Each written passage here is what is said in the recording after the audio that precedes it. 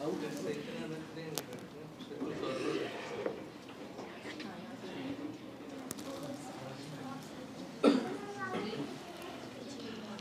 عليكم ورحمة الله وبركاته. بسم الله الرحمن الرحيم. الحمد لله رب العالمين والعاقبة للمتقين ولا عدوان إلا على الظالمين وأشهد أن لا إله إلا الله وحده لا شريك له إله الأولين والآخرين وأشهد أن نبينا محمدا عبده ورسوله المصطفى الأمين صلى الله عليه وعلى آله وصحبه أجمعين. أما بعد.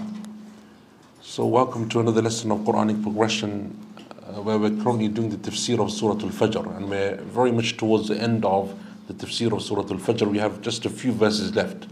And just as a brief introduction for those of you that haven't attended a Quranic progression class before, the idea behind our tafsir class is to do a very in-depth study of tafsir.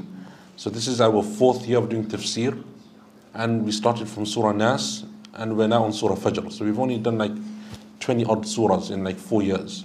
And that's because we only do 2 or 3 verses a week, but we do a very detailed, very in-depth study of the tafsir of the Quran.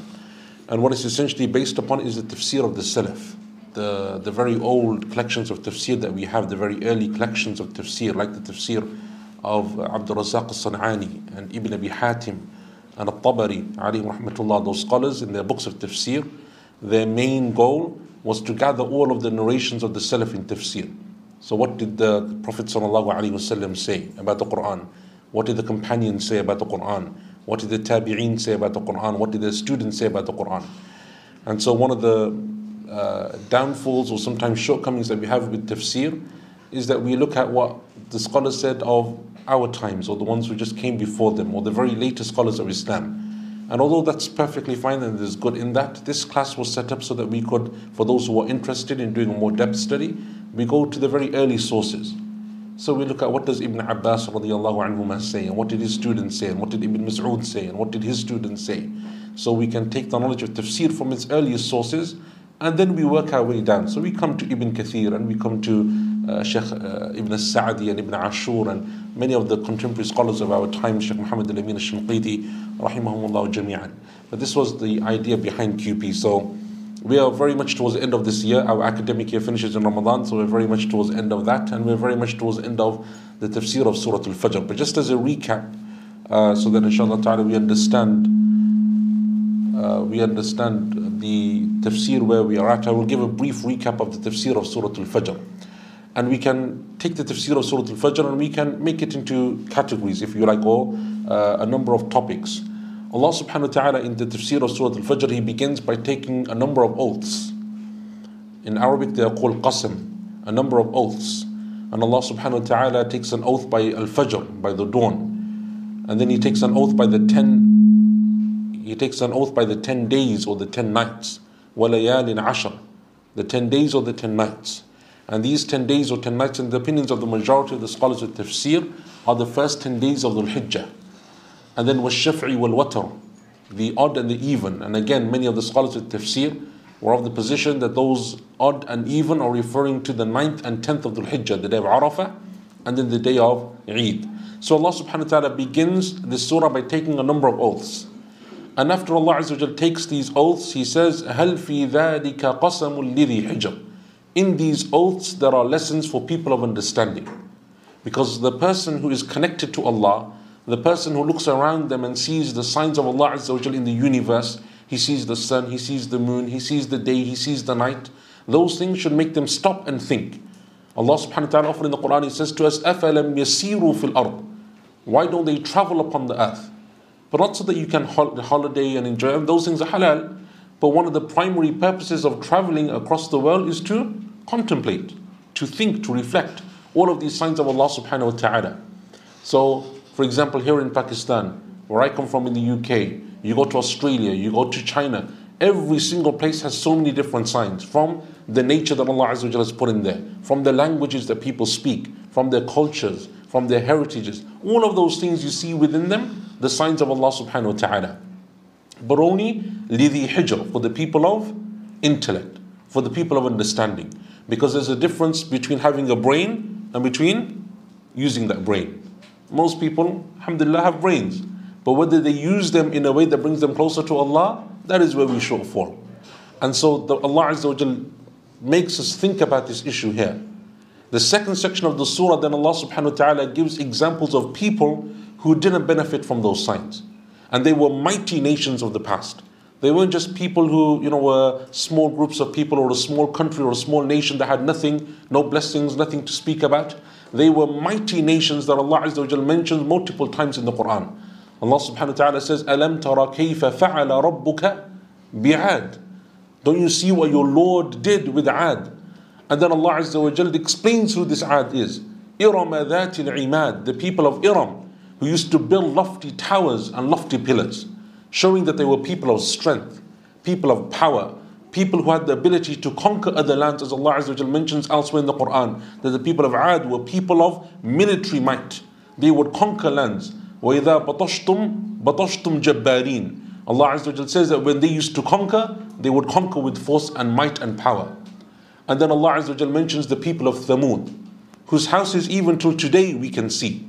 If you go to the northern part of Saudi Arabia today, as the Prophet ﷺ did on the way to Tabuk, he passed by the people of Thamud and their dwellings.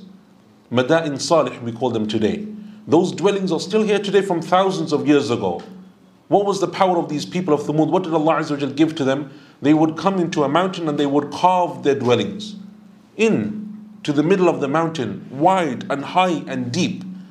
And we don't know what type of technology they possessed, what type of engineering. Now today, in 2022, we can do this now after how many hundreds of years of science and technology. Allah Azza wa Jal gave this power to those people thousands of years ago. And the Ad and the Thamud were Arab nations. They were known to Quraysh. The Quraysh in the Arabian Peninsula, they had heard of these people because they lived in the Arabian Peninsula. Ad is from Yemen, and Thamud is from the northern part of what is modern day Saudi Arabia. And the third nation that Allah Azza wa Jal mentions is the people of Pharaoh. Pharaoh, because he was a tyrant, but Allah Azza wa Jal had given to him power and might and soldiers and wealth. How much did he have? But Allah subhanahu wa ta'ala says for all of them, فَصَبَّ عَلَيْهِمْ رَبُّكَ سَوْطَ عَذَابٍ. Allah Azza wa Jal destroyed every one of them. Did Ad and their power, and Thamud with their technology, and Pharaoh with all of their military might and wealth, did it benefit them? No. Allah Azza wa Jal destroyed them. Why? Because they didn't use their intellect to bring themselves closer to Allah subhanahu wa ta'ala. They didn't use their mind to stop and think Allah favored us, Allah blessed us, Allah gave us so much. Let us think about where this comes from and where we're going. Let us try to use it as a way to come to Allah Azza wa Jal. Ad, the Prophet Hud alayhi salam came to them. Thamud, the Prophet Salih alayhi salam. Pharaoh, the Prophet Musa alayhi salatu was salam. All three of those prophets Allah Azza wa Jal mentions multiple times in the Quran, many times. And every time those prophets are mentioned in the Quran as calling their people, come back to Allah, look what Allah has given to you, praise Allah, thank Allah, believe in Allah, worship Allah Azza wa Jal alone. And each and every single time they ignore their prophets and messengers. So Allah subhanahu wa ta'ala destroyed them all. The third section of the surah, Allah subhanahu wa ta'ala then speaks about the reality of the Quraysh, and by extension us as well, because we are from now the people of the Prophet sallallahu alaihi wasallam. Anyone after Quraysh and anyone that comes after them, it's from the ummah of the Prophet sallallahu alaihi wasallam. And Allah Azza wa Jal speaks about the way that human nature is, the way that we behave. فَأَمَّا الْإِنسَانُ إِذَا مَبْتَلَاهُ رَبُّهُ فَأَكْرَمَهُ وَنَعَمَهُ فَيَقُولُ رَبِّي أَكْرَمَنِ. If Allah Azza wa Jal gives people something which they enjoy, gives them wealth, He gives them blessings, what do they say? رَبِّي أَكْرَمَنِ. My Lord has honored me. But when at the same time Allah Azza wa Jal tests them, Allah takes away their rizq, Allah subhanahu wa ta'ala gives them punishment, Allah Azza wa Jal gives them hardship, whatever it may be, what do they say? رَبِّي أَهَانًا. My Lord has humiliated me.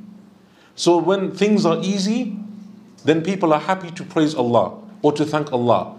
But when things are difficult and hard, that is when people turn away from Allah subhanahu wa ta'ala. That is when people say, we are no longer willing to come to Allah Azza wa Jal. And this was the situation of Quraysh. Quraysh, when things were easy, what does Allah subhanahu wa ta'ala say in the Quran? He says that they were people who used to take their blessings and use them as a means of oppressing others. They don't use their good that Allah Azza wa Jal gave to them to help and to do good. Yes, they did some good as well, but they were often people of arrogance and people who used to look down upon others. And people who, when the Prophet ﷺ came to them with the religion of Islam, one of the main reasons that they rejected him was because the people that followed him were slaves and women and the weak and the poor. And so they said, this can't be a religion for Quraysh because only the slaves follow him. We are people who are of might and honor and arrogance and pride. We are not willing to follow these people. Allah subhanahu wa ta'ala gives this reality, but that reality also applies to us. How many Muslims today, when things are easy, they're happy to praise Allah. But the first moment that calamity strikes, a hardship comes, someone dies, someone loses their money, someone becomes seriously ill, then they say, why? Why did Allah test me? Why me? What did I do? Why do I deserve this? And that is because we don't understand, as Allah Azza wa Jalla mentions many times in the Quran, that Allah tests people with good and with evil. وَنَبْلُوكُمْ بِالشَّرِّ وَالْخَيْرِ فِتْنَةً. We test you with good, we test you with evil. Testing is from Allah Azza wa Jalla. The way that you overcome that test, that shows whether a person is close to Allah or whether they have become distant from Allah subhanahu wa ta'ala. In the next section of the surah, Allah Azza wa Jalla then says to the people of Quraysh, كَلَّا بَلْ لَا تُكْرِمُونَ الْيَتِيمِ. He tells them their reality. You don't look after the orphan, nor do you feed the poor. And when it comes time to distributing inheritance, you devour the inheritance of others. وَتَأْكُلُونَ التُّرَاثَ أَكْلًا لَمًّا. What is the one common pattern in all of these three things? Not looking after the poor, not helping the orphans, eating people's inheritance and justly taking wealth from them. وَتُحِبُّونَ الْمَالَ حُبًّا جَمًّا. The common denominator is you are too attached to wealth. Because when a person becomes attached to the dunya, then they don't think about the akhirah. When a person thinks that their attachment to the dunya is everything that they need to work for and live for, it is very difficult for them to focus on anything that they think will detract from it, or will subtract from it, or will in any way make it diminish. And that is why the people of Quraysh, when they feared that the Prophet ﷺ would become leader over them, if they accepted him, he would become their leader, and he would be the one in charge, and he would be the one to take their wealth and distribute their wealth, they rejected the Prophet ﷺ. And so people have this attachment to the dunya, attachment to wealth, a love for materialism. Why? Just as Pharaoh, and just as the people of Ad and the people of Thamud did, because many times we think that if Allah gives us money, it means Allah loves us. And if Allah doesn't give someone else money, it means maybe that Allah doesn't love them so much. But Allah subhanahu wa ta'ala, as He tells us in the stories of Ad and Thamud and Pharaoh and others, is that Allah gives wealth to everyone. Muslim, non-Muslim, good, not good, pious, evil, everyone gets wealth. But Allah Azza wa Jal only gives Iman to the people that He loves. The dunya is for everyone. And that is why the Prophet ﷺ told us that the example of the dunya and everything in it in the sight of Allah is like the wing of a mosquito. Not worth anything. What does the wing of a mosquito weigh? What does a mosquito weigh? Nothing in the sight of Allah. But Iman is only given to those people that Allah subhanahu wa ta'ala loves. Allah Azza wa Jalla in the next section of the surah, He then goes on to speak about the reality of where the people will end up. So these people who don't look after the poor, don't look after the orphans, take people's wealth unjustly. Allah Azza wa Jalla says, كَلَّا إِذَا دُكَّتِ الْأَرْضُ دَكًّا دَكًّا. Remember that a time will come when the earth will quake and it will shake and it will be pounded to dust and grounded. Allah Azza wa Jalla is telling us this. Why? Because each and every single one of us must answer for our deeds on Yawm al-Qiyamah, on the day of judgment. And so Allah subhanahu wa ta'ala brings the surah from the signs of the earth and the universe back to the signs that no one can deny, no one can reject, and that is the signs of Yawm al-Qiyamah. When Yawm al-Qiyamah strikes and Allah Azza wa Jal comes, وَجَاءَ رَبُّكَ, your Lord will come, وَالْمَلَكُ صَفًّا صَفًّا, and the angels will come rank upon rank, row upon row.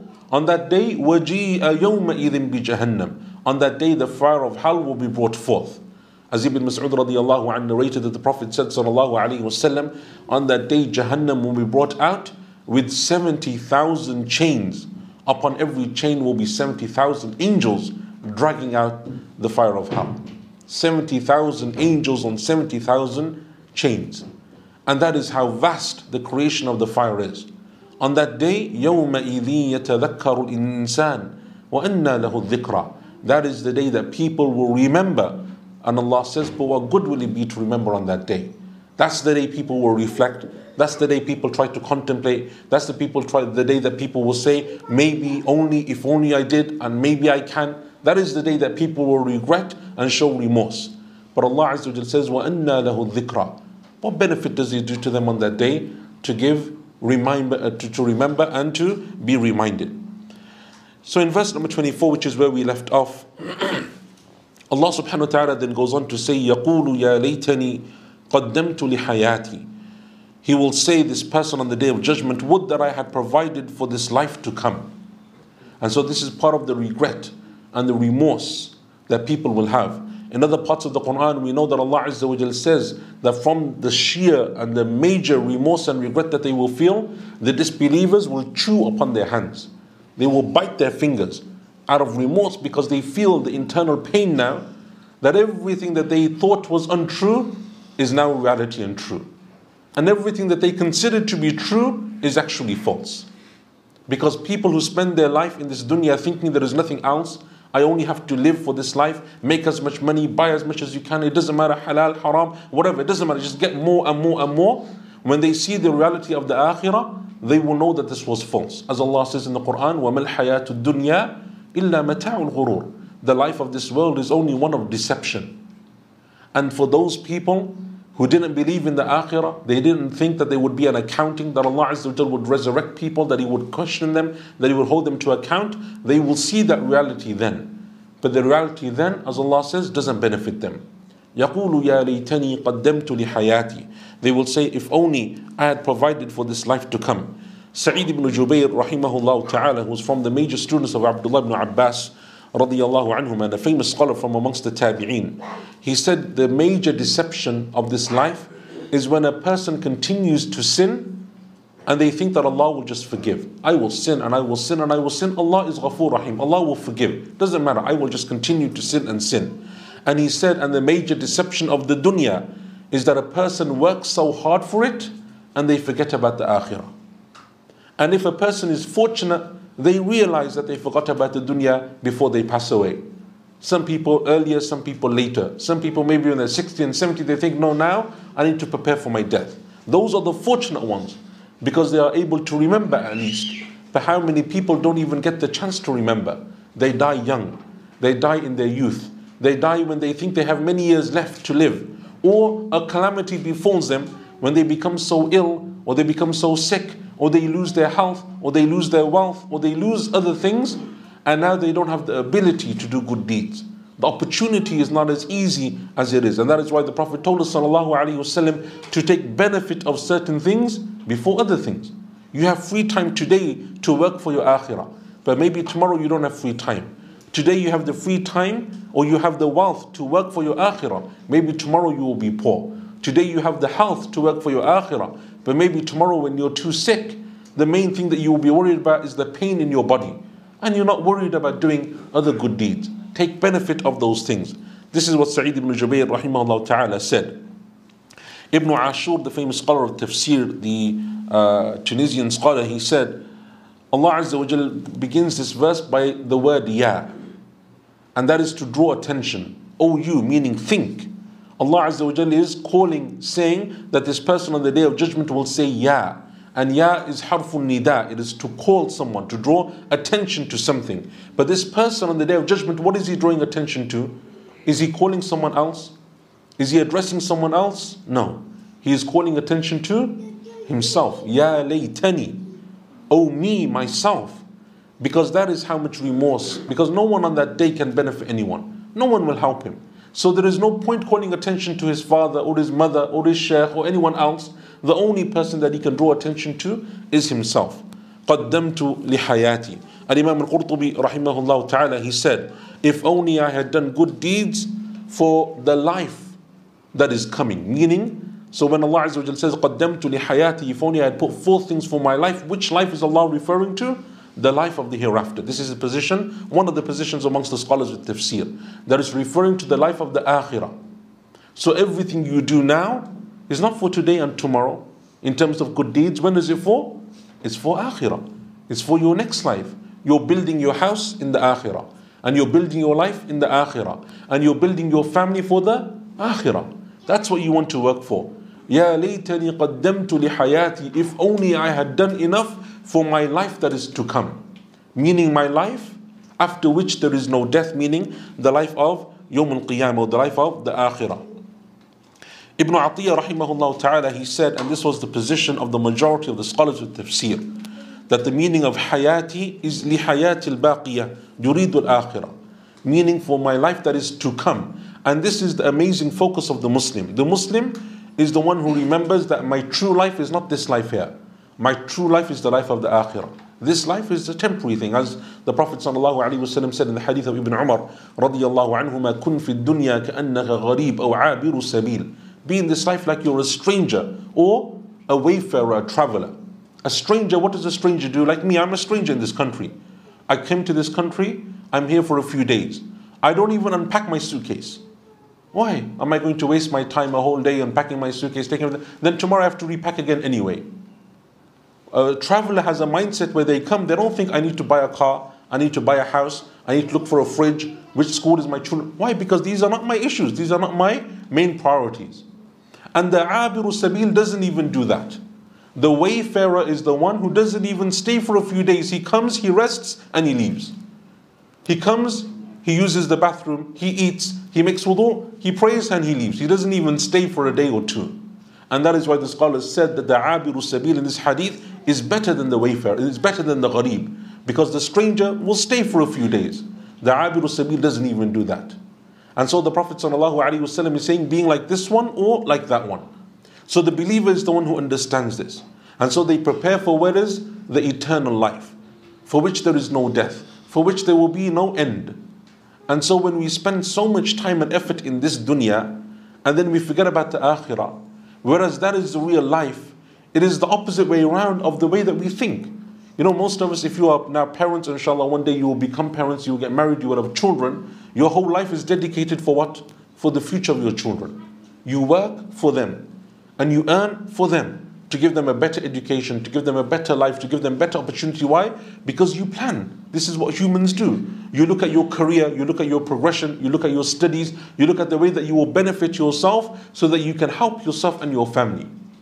But for us as Muslims, this is only temporary. The Muslim is the one who thinks, yes, I need to benefit myself and my family in this dunya, but only if that benefit will reach the akhirah. If it's a benefit that doesn't take them to the akhirah, then it's not a benefit. It is a limited benefit. They may benefit in one way or two ways, but ultimately they lose out. Because if we all don't go to Jannah, myself, my parents, my wife, my husband, my children, then we have lost out. And so the believer works for that reality. Al-Imam al-Tabari, rahimahullah ta'ala, he said, and this is the other position that some of the scholars of tafsir mentioned, and in fact it is one and the same, but there is a difference in the way that they worded it. Some of the scholars said, قَدَّمْتُ لِحَيَاتِي, what I am preparing for my next life, meaning the life of the barzakh, the life of the grave. That's what it's referring to. And the difference is very minute because the grave leads to the akhirah. The life of the barzakh is the first stage of the stages of the akhirah.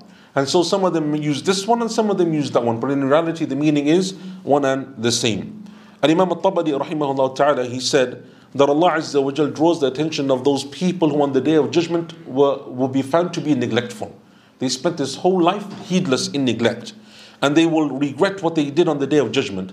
That on that day they will see that all the actions that they did in this life were not everlasting.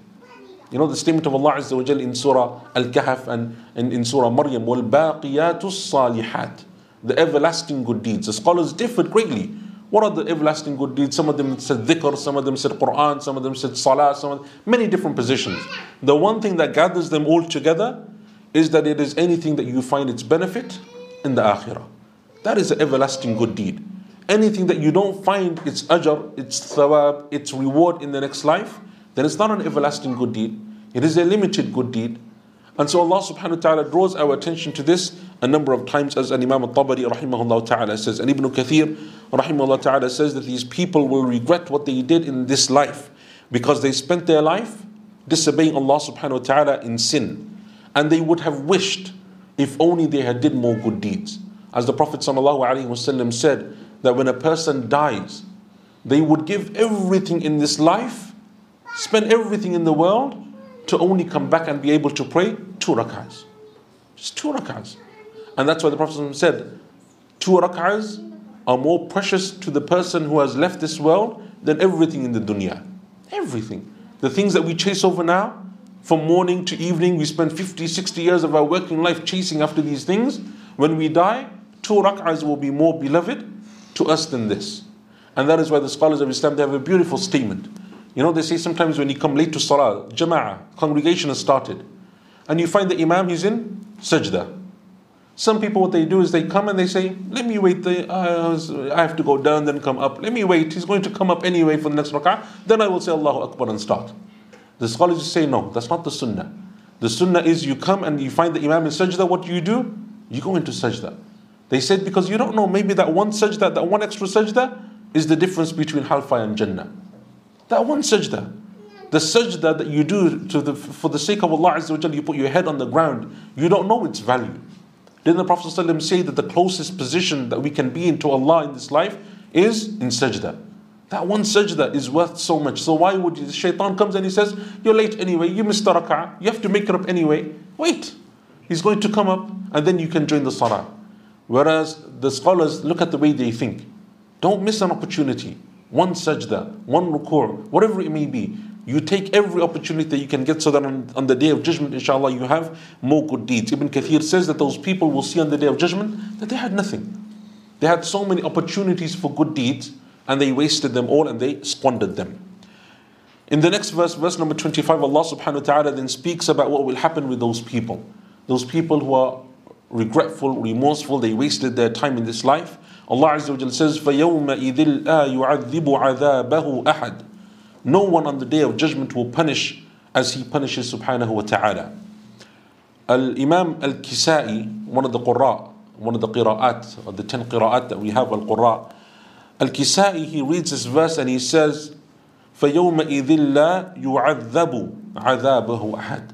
He uses a different tense in the Arabic language in terms of the verb. And he does the same in verse number 26 as well. Ibn Atiyya, rahimahullah ta'ala, the famous scholar of Andalus, he said his famous tafsir Ibn Atiyya is an amazing tafsir. He says that there are 2 meanings that we take from these 2 qira'at. When the qira'at changes, the meaning slightly changes also, gives you an added benefit. He says the first meaning is that Allah subhanahu wa ta'ala will not allow anyone to punish on his behalf on the day of judgment. Which shows what therefore? That punishment is extremely severe. If the punishment was going to come from other than Allah, then a person may have hope. Because they are also created. They have weaknesses. The creation of Allah Azza wa Jalla is always weak. There are always weaknesses within them. But Allah Azza wa Jalla, some of the scholars of tafsir said the meaning of this verse is on Yawm al-Qiyamah, no one will be allowed to punish on behalf of Allah. Allah will decide who is punished subhanahu wa ta'ala. And that is why when Allah Azza wa Jalla punishes, what happens? It is the severest of punishment. Inna rabbaka lashadidul iqab. Allah is severe in His punishment.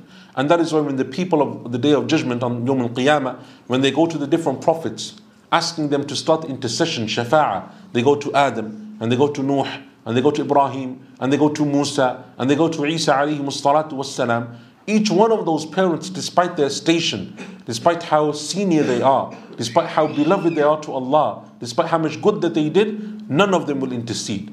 And every one of them will say that today I am afraid for myself. Nafsi, nafsi. I am afraid for myself. For indeed today my Lord is so angry. Never has He been this angry before. Never again will He ever be this angry. And so that day even the prophets of Allah will be fearful for themselves. And it is only our Prophet sallallahu alaihi wasallam that will accept the intercession on that day. Only he sallallahu alaihi wasallam will go and make that intercession. Even the greatest prophets of Allah Azza wa Jal will not do so. And so that's one of the meanings of this verse, that the punishment of Allah on that day is His punishment subhanahu wa ta'ala. And other scholars said that the meaning is that the punishment of that day is unlike any punishment of the dunya. Don't make a comparison between this punishment and that punishment. فَيَوْمَئِذٍ لَا يُعَذِّبُ عَذَابَهُ أَحَدٍ. That day upon which Allah will punish like no one else punishes, meaning that it is nothing like the punishments of the dunya that you're used to. As the Prophet told us sallallahu alaihi wasallam when he was speaking about the fire of this dunya and the fire of the akhirah, he said that it is how much? 1/70th of the fire of the akhirah. 70 times stronger is the fire of Yawm al-Qiyamah. May Allah Azza wa Jalla save us from that. So this was the position of a number of the scholars of tafsir. And Imam al-Shawkani, rahimahullah ta'ala, he said something very similar. He said that Allah subhanahu wa ta'ala will not allow punishment to be given to anyone except by his choice subhanahu wa ta'ala. And some of the scholars said that on that day, the person who is punished, which is the disbeliever, his punishment will be unlike anything else that person has ever faced. And Imam al-Tabari rahimahullah ta'ala said something similar, and he mentioned that this was the position of Qatada, the famous student of Anas radiallahu an, and Al-Hasan al-Basri, the famous scholar of the Tabi'een. He said that they said that the meaning of this verse is that Allah subhanahu wa ta'ala on that day will punish like no one else can punish. His punishment is not like the punishment of anyone in this dunya. And so Ibn Kathir rahimahullah ta'ala also took that tafsir. And so the scholars of tafsir generally, they agree on the meaning of this verse.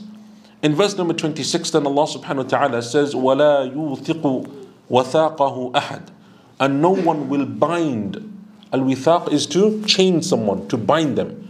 وَلَا يُوثِقُ وَثَاقَهُ أَحَدٌ. And no one will bind on that day as he binds. And likewise Al-Kisai in his qira'ah, he read وَلَا يُوثَقُ. And so Al-Imam al-Tabari rahimahullah ta'ala mentioned the same position of tafsir, that no one will bind on that day the way that Allah Azza wa Jalla will bind. Meaning what? Why do you bind someone? Why do we chain someone? Even in this world, if someone commits a crime, what do the police do? They put them in handcuffs. Why do you chain someone? To stop them from escaping, stop them from running away, stop them from trying to escape the punishment that is coming to them. On that day, Allah Azza wa Jalla will bind people so that they know that there is no escape. There is no escape on the day of judgment from the punishment of Allah subhanahu wa ta'ala. And so Allah Azza wa Jalla will bind people. Allah Azza wa Jalla says, إِذِ الْأَغْلَالُ فِي أَعْنَاقِهِمْ وَالسَّلَاسِلُ يُسْحَبُونَ فِي الْحَمِيمِ ثُمَّ فِي النَّارِ يُسْجَرُونَ. Allah Azza wa Jalla says, when the chains will be around their necks. You know, like in the olden days, I don't know if you ever saw, but in the olden days, what they would do is they would chain someone by their hands and they would tie their hands to their neck. This is what they would do, because that is harder. You're stuck. And they would chain their feet together as well. So you can't run and you can't use your hands. If your hands are here, you can still move them. You can still pick things up. If your hands are tied to here, what happens? Can't do anything. Allah Azza wa Jalla says they will be tied by their necks. And there will be chains by which they will be dragged, thrown in the hamim, and then in the fire they will be burned. And that is why in many hadith, the Prophet ﷺ said, in many hadith is mentioned that the people of the fire that are thrown in the fire, what happens to them? They are dragged in chains and thrown into the fire. Why? Because Allah Azza wa Jal, for the people of the fire on Yawm al-Qiyamah, there is no honor for them. There is no mercy for them. There is no compassion for them. They are not allowed to walk nicely, or that they're given the choice, go in, or that it's a welcoming thing that you can choose when you want to go. No. There is no honor for the people of the fire. Even in the way that they are taken to the fire and thrown in the fire and spoken to, and then once they're in the fire, the way that they are dealt with, there is no karama, no honor, no blessing, no compassion or mercy in that. May Allah subhanahu wa ta'ala save us from it. And that's why Ibn Kathir rahimahullah ta'ala, he said in his tafsir, there is no one who is stronger in chaining and binding than the angels of punishment that Allah will send, his zabaniyah. And this is why when Abu Jahl used to come to the Prophet sallallahu alaihi wasallam, when the Prophet sallallahu in the tafsir of Surah Al-Alaq, when he used to come, the Prophet sallallahu used to come by the Kaaba and he used to pray by the Kaaba. And they said, Abu Jahl and the leaders of Quraysh, they said to him, you're not allowed to come to the Kaaba and pray. But the Prophet sallallahu would ignore him and he would come and he would pray. One day Abu Jahl became angry and he said to him, how dare you come when I told you not to come? So the Prophet ﷺ also became angry and he started to respond. Abu Jahl said to him, what can you do to me? Who are you going to call to help you? If I call, all of Mecca will come to attack you. They will come to help me to attack you. If you call, who's going to come? What did Allah Azza wa Jalla say in Surah Al-Alaq? فَلْيَدْعُ نَادِيَهُ سَنَدْعُ الزَّبَانِيَةَ. Let him call his helpers. We will call the angels of punishment to him. It doesn't matter. Allah Azza wa Jalla has angels that will come and drag him.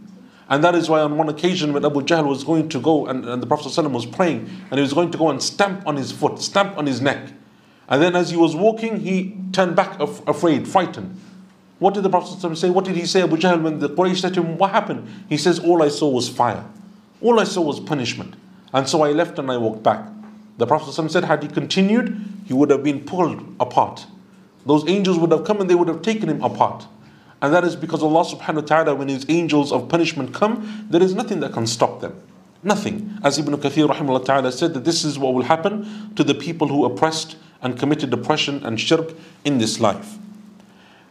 Then in the ending of the surah, in the final few verses of the surah, Allah Azza wa Jal, as He often does in the Quran, after speaking about the punishment of the people of the fire and showing us how dangerous and how terrifying it is, Allah Azza wa Jal always tells us about the people of Jannah and the people of Iman. And that is because Iman requires you to be balanced between fear of Allah and hope in Allah subhanahu wa ta'ala. If Allah Azza wa Jal only mentioned the punishment, we would all be afraid. But for the people of Iman, there is always hope. Because if you turn to Allah and you repent to Allah and you make dua to Allah Azza wa Jal and you do good deeds and you have Iman and you have Tawheed, inshallah Allah subhanahu wa ta'ala will bless you and He will increase you in good. The Quran always has this balance. Never does it always say you are evil, there is no forgiveness, there is no mercy. Nor does it always say there is only mercy and no punishment. The Quran always balances between the two, because as humans we need balance. Just like we do with our children. Right? When we have young children and they misbehave, what do? If you leave them and they don't learn. Sometimes you have to admonish them. You have to shout at them. You have to correct them. Because otherwise you don't learn. And if you always hit them and punish them, what happens to the child? They come to a certain age where no longer does it work.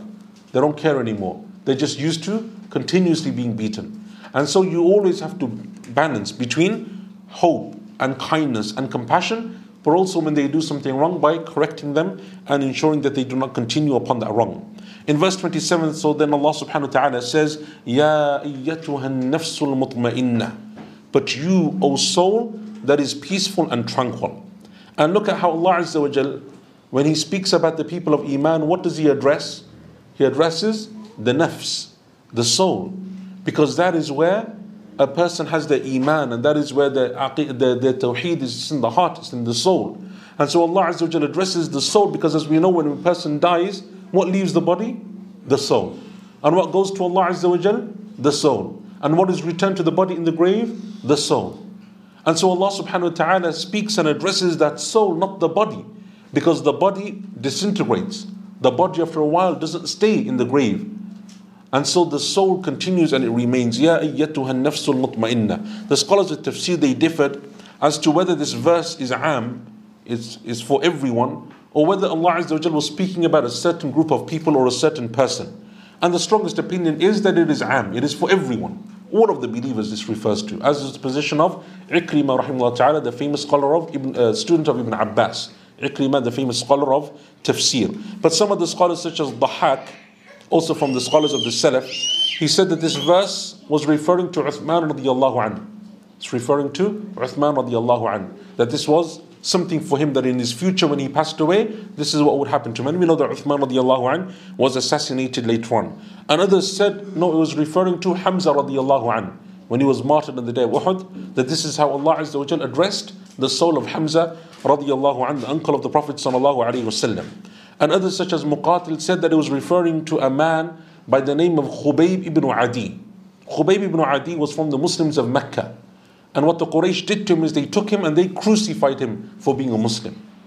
For his Iman, they crucified him. And so some of the scholars said it was referring to him. And others even said that it was referring to Abu Bakr as-Siddiq radiyallahu anhu. But as Imam al-Qurtubi said, after mentioning the position of Ikrimah, he said, وَالصَّحِيحُ أَنَّهَا عَامَةٌ فِي كُلِّ نَفْسٍ مُؤْمِنٍ مُخْلِصٍ طَاعٍ. He said the correct position is that this verse speaks to every believer's soul. Every believer that is good and has Iman, every believer, when the soul leaves the body, this is how it is addressed. A soul of tranquility, a soul of peace. And we know from the long hadith of the Prophet ﷺ, when he spoke about how the ruh, the soul of the believer leaves the body, and how the soul of the disbeliever leaves the body. And for the believer, it is done in a way that is caring and compassionate and merciful and comforting. And that is why the angels come and they say to the soul of the believer as it is dying, أَلَا إِنَّ أَوْلِيَاءَ اللَّهِ لَا خَوْفٌ عَلَيْهِمْ وَلَا هُمْ يَحْزَنُونَ. The awliya of Allah, they don't need to fear, nor do they need to despair. Meaning, don't need to fear what's coming in the future, nor do you need to despair and worry about what you've left behind in terms of your family and your loved ones. Allah will protect them, and Allah will ensure your safety in the future as well. Al-Imam al-Tabari rahimahullah ta'ala, he said, and this is the statement, Ya ayyatuha nafsul mutma'inna, this is the statement that the malaika, the angels of death, will make to the believer as they take the soul of the believer. Qatada and Al-Hasan rahimahumullah, they said that the meaning of mutma'inna, the tranquil soul, is that you are tranquil because in this life you believed in Allah and you testify to the truthfulness of what Allah subhanahu wa ta'ala said. And Mujahid rahimahullah ta'ala said that the meaning of mutma'inna is that you're pleased with Allah's decree and that you know that that which Allah Azza wa Jal decreed for you would come to you, and so you were pleased with whatever Allah Azza wa Jal decreed. And Muqatil said that the word mutma'inna, tranquil, means that you have safety. And Tawus said that the meaning of mutma'inna is that you are tranquil because you constantly remembered Allah, you made dhikr of Allah subhanahu wa ta'ala. And Ibn Zayd said that you are tranquil because at the time of death, the angels come and they give you the glad tidings of Jannah, that Allah Azza wa Jalla has prepared for you His reward. And Imam al-Bukhari rahimahullah ta'ala in his Sahih al-Bukhari, in his tafsir of this verse, he mentioned the statement of Al-Hasan al-Basri rahimahullah ta'ala.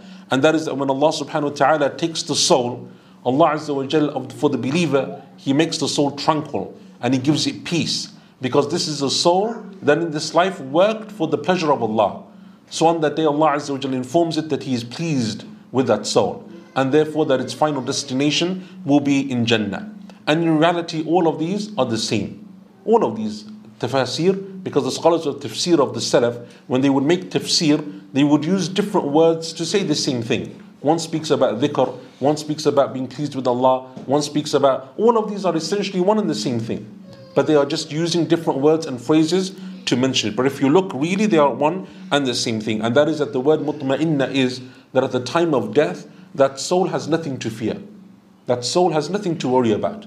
That soul is content with Allah Azza wa Jal because in this life, it worshipped Allah and it tried to please Allah and it tried to come closer to Allah subhanahu wa ta'ala. So now at the time of death, when it is at its most vulnerable, at its most fragile, Allah subhanahu wa ta'ala gives it the tranquility that it needs, as Imam al-Tabari rahimahullah ta'ala said in his tafsir of this verse. Al-Mutma'inna means that the soul trusted in the promise that Allah made. What is the promise of Allah to the people of Iman? That if you have Iman in this life, Allah Azza wa Jalla will give you its reward in the Akhirah. It believed in this, and so therefore at the time of death Allah Azza wa Jalla makes it tranquil. And he says, and this was the position of the likes of Ibn Abbas radiyallahu anhuma and Qatada and Al-Hasan alayhim rahmatullahi jami'an. And some of the scholars said that this is what will happen at the time of death. And other scholars said, as Abu Salih as-Samman and others used to say, that it is on the day of judgment. So some scholars said at the time of death, this is what will happen. It will be a tranquil soul. Others said no, it is at the time of resurrection, on the day of judgment, when the souls are resurrected. Ibn al-Qayyim rahimahullah ta'ala said, and the true or the correct opinion is that both are correct. It will happen twice. Once at the time of death, and once again at the time of Yawm al-Qiyamah. And that is because Allah subhanahu wa ta'ala says that Allah Azza wa Jalla will make this person safe at the time of death and at the time of Yawm al-Qiyamah. So this person that dies, Allah subhanahu wa ta'ala doesn't only look after them in the grave or look after them at the time of the soul leaving the body. From that moment onwards until the day of judgment and until they enter into Jannah, Allah subhanahu wa ta'ala is with them, as Ibn al-Qayyim rahimahullah ta'ala said. And that's why he said in reality there's no difference of opinion. Again, some of the Salaf said the grave, some of them said the Akhirah, and both of them are essentially one and the same thing. And that's why Ibn Kathir rahimahullah ta'ala in his tafsir he said, and this will happen twice, once at the time of death and once on the day of judgment. And this is when the angels will come and they will give the glad tidings to the people of Jannah that they are from the people of Jannah. Ibn al-Qayyim rahimahullah ta'ala said that the soul that is tranquil, it's at peace, itmi'nan, what it means is that it has nothing to fear, nothing to worry about, doesn't have anything. It is content with what Allah subhanahu wa ta'ala has decreed for it. And that itmi'nan of the soul, it is something which the mu'min, the believer, strives for in this life. So at the time of death, Allah Azza wa Jalla gives it to them. So Allah subhanahu wa ta'ala says in the Quran, الَّذِينَ آمَنُوا وَتَطْمَئِنُّ قُلُوبُهُمْ بِذِكْرِ اللَّهِ أَلَا بِذِكْرِ اللَّهِ تَطْمَئِنُّ الْقُلُوبِ. Those who believe and their hearts become tranquil at the remembrance of Allah. For indeed with the remembrance of Allah do the hearts gain tranquility. So this is what the believer does. Tranquility not because they have money and houses and cars. Tranquility because they know that they are worshipping their Lord and pleasing Allah subhanahu wa ta'ala. And what they do is halal. And they stay away from the haram. And their rizq that comes from them, it is from halal. And they stay away from the haram. And they try to do that which pleases Allah Stay away from that which displeases Allah subhanahu wa ta'ala. When a person does this and they have that iman in Allah Azza wa Jal, they believe in Allah and they believe in His names and His attributes and all of the pillars of iman, and they follow the Prophet sallallahu alaihi wasallam, and they are pleased and tranquil or at peace with the decree of Allah subhanahu wa ta'ala, then Allah Azza wa Jal will helps them on the day of judgment. So when those angels come and they take away the soul, the Prophet sallallahu alaihi wasallam told us that it is only the blink of an eye before the angels of Allah's mercy shroud that soul and look after it. The blink of an eye, not even the blink of an eye passes before Allah Azza wa Jal looks after the soul once it leaves the body. And that is why the companions radiallahu anhum ajma'een, they used to be people who when the time of death came, they were people who on the one hand would want to stay and do more good deeds, but then there are narrations that the companions also used to look forward to meeting the Prophet sallallahu alaihi wasallam and meeting the believers and going towards Allah subhanahu wa ta'ala. And that is why the Prophet sallallahu alaihi wasallam said, no prophet died except that they were given a choice between this dunya, staying in it, or going to Allah. And no prophet ever chose the dunya. No prophet. Aisha radiallahu anha says that I used to hear the Prophet sallallahu alaihi wasallam say this hadith. The prophets of Allah always given a choice, always given a choice. She said that when the Prophet sallallahu alaihi wasallam was in my lap and he was about to die, and he said, فِي الرَّفِيقِ الْأَعْلَى, oh Allah, I want your highest companionship. She said, إِذَنْ لَا يَخْتَارُونَ, He will never choose us. Because the prophets of Allah, why would any believer choose this dunya over what Allah subhanahu wa ta'ala has prepared for the believers in the akhirah on Yawm al-Qiyamah? So the believer works hard, they spend their life working hard to please Allah Azza wa Jal. Because when that moment comes, we need to be ready. We don't have the chance then to say, no Allah, I need another 5 years, another 10 years, another 20 years.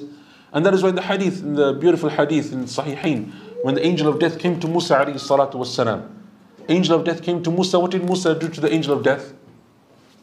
Poked his eye out. And so the angel of death goes back to Allah and he said, Ya Rabbi, oh my Lord, you sent me to one of your slaves, he doesn't want to die. Doesn't want to die. So Allah subhanahu wa ta'ala put the angel of death's eye back into it. And then he said to the angel of death, go back to Musa and say to him, take your hand and put it on the side of an ox. And however many hairs come under your hand, you will have that many years of life. We will expand your life for you. So the angel of death came and told Musa alayhi salam. And Musa alayhi salam said, then what will happen after that? Those years pass by, then what? He said, then death. Death, you will die. So then Musa said, no, in that case, take me now. You have to leave, you have to leave. That is the reality of the dunya. There is no such thing as living forever or staying forever. Even the person who's 100 years old, you go and ask them, did you spend long in this life? They will say no. Pass by in the blink of an eye. Yesterday I remember I was 5 or 10 or 20.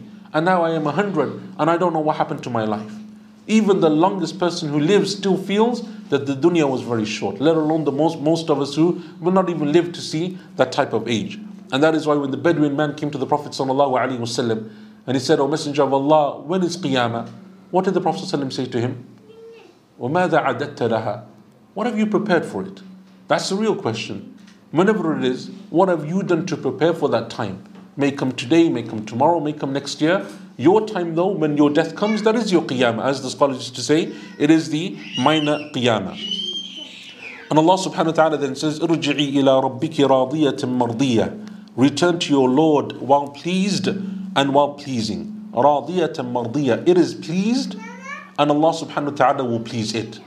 And that is why we say about the companions radiyallahu anhum wa radu an.